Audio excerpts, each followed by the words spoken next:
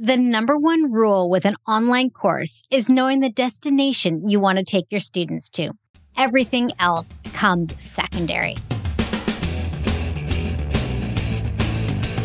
Hi, I'm your host, Jamie Slutsky, and this is episode 246 of the Music Teachers Expand Online podcast.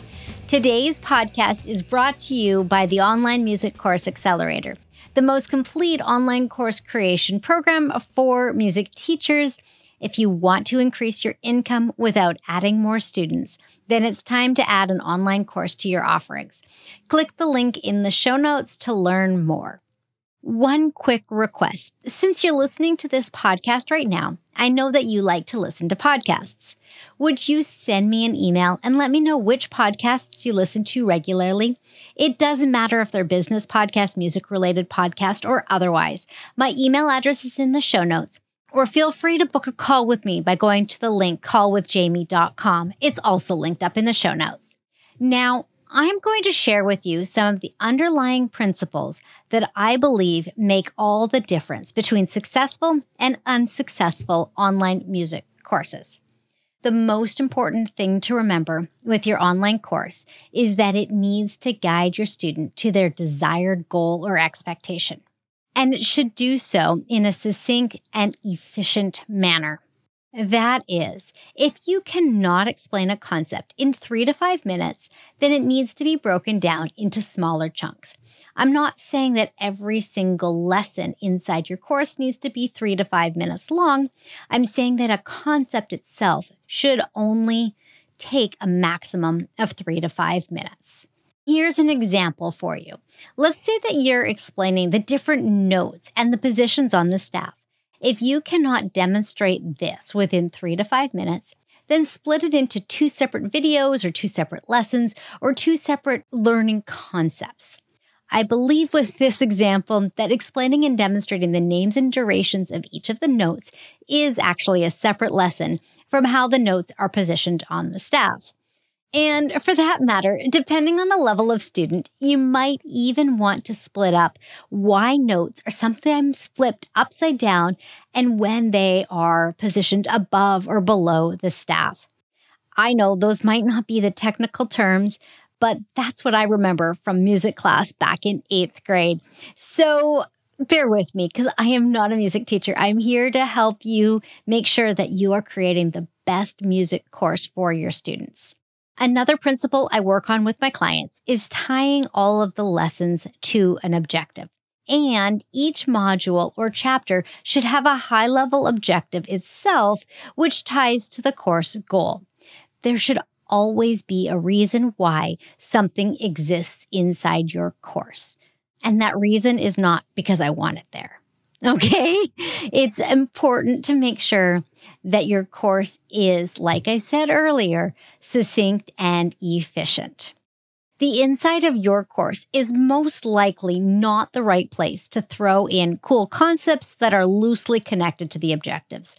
That type of content is much better suited for bonuses or for add-ons. Let's go back to the notes example.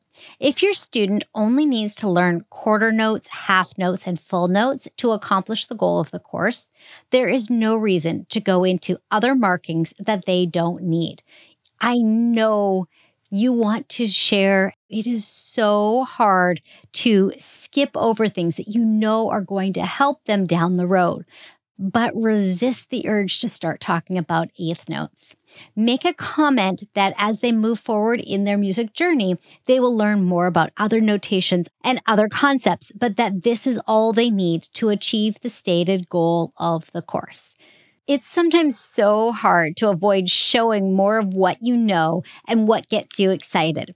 In live instruction, there is an element of spontaneity that just can't exist in the same way inside a course, which is why I kind of put this rule in place that if there's something that you wish you could talk about, but know that it doesn't help toward the goal, making a comment that helps them know that there's more to this concept, more that you'd like to teach, but that it's outside of the goal is a great way to not only show that you know more than what you're teaching in this course, but also to help them become a little bit more aspirational about what might be next.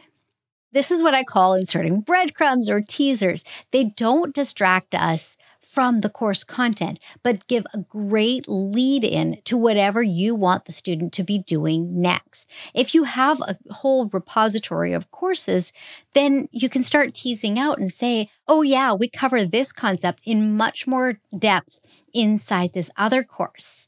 And you might even link to it. You might even link right to the sales page, right?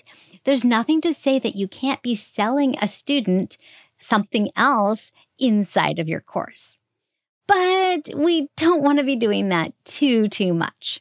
Maybe your course leads them into a group program or into private instruction. So making sure that they know that you know more than what's in this course is very helpful, okay? So far, we've covered 2 principles. The first one is if you cannot explain a concept in 3 to 5 minutes, then break it into smaller chunks. The second one is tying all the lessons to objectives and having every module or chapter have its own objective that ties into the course goal. And our final principle, I circle back to this time and time again, and I hope you do too as you are building out your courses. That is to make sure that you are teaching at an appropriate level and cadence for your students. If you are teaching young children about the notes and the staff, then provide them with coloring pages and fun, interactive exercises that will help to reinforce the concepts. I know a ton of teachers who use boom cards all the time. Bring those into your course. There's nothing wrong with that. It's a fun, interactive way for the student to really grasp the concept. If you are teaching an adult that same material, they don't need a coloring page. Instead, maybe you provide them with quizzes and fill-in-the-blank type assignments, which are often more appropriate for an adult learner. By the same token, what might be an entire lesson for a child might be incorporated into a larger lesson for an adult. They have a longer attention span.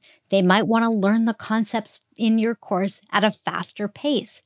Maybe you set up your course for a child so that they have 3 lessons that are each 5 to 8 minutes that they can do each week, whereas you give your adult learners 1 lesson on a weekly basis that's 20 to 30 minutes. This goes back to some of that right size stuff that we talked about on the podcast a couple of weeks ago. Another reality of courses is that students might veer off track, and it is your job to build the right bumpers into your course to keep them moving forward. Next week in episode 247, we will be talking all about those bumpers and tactics to help your students move forward. If you are not following the show, click the subscribe or follow button in your podcast app right now. Oh, and if you know a music teacher who is starting to create their own online course, use the share button and send them this episode. They will thank you. And I will see you next week.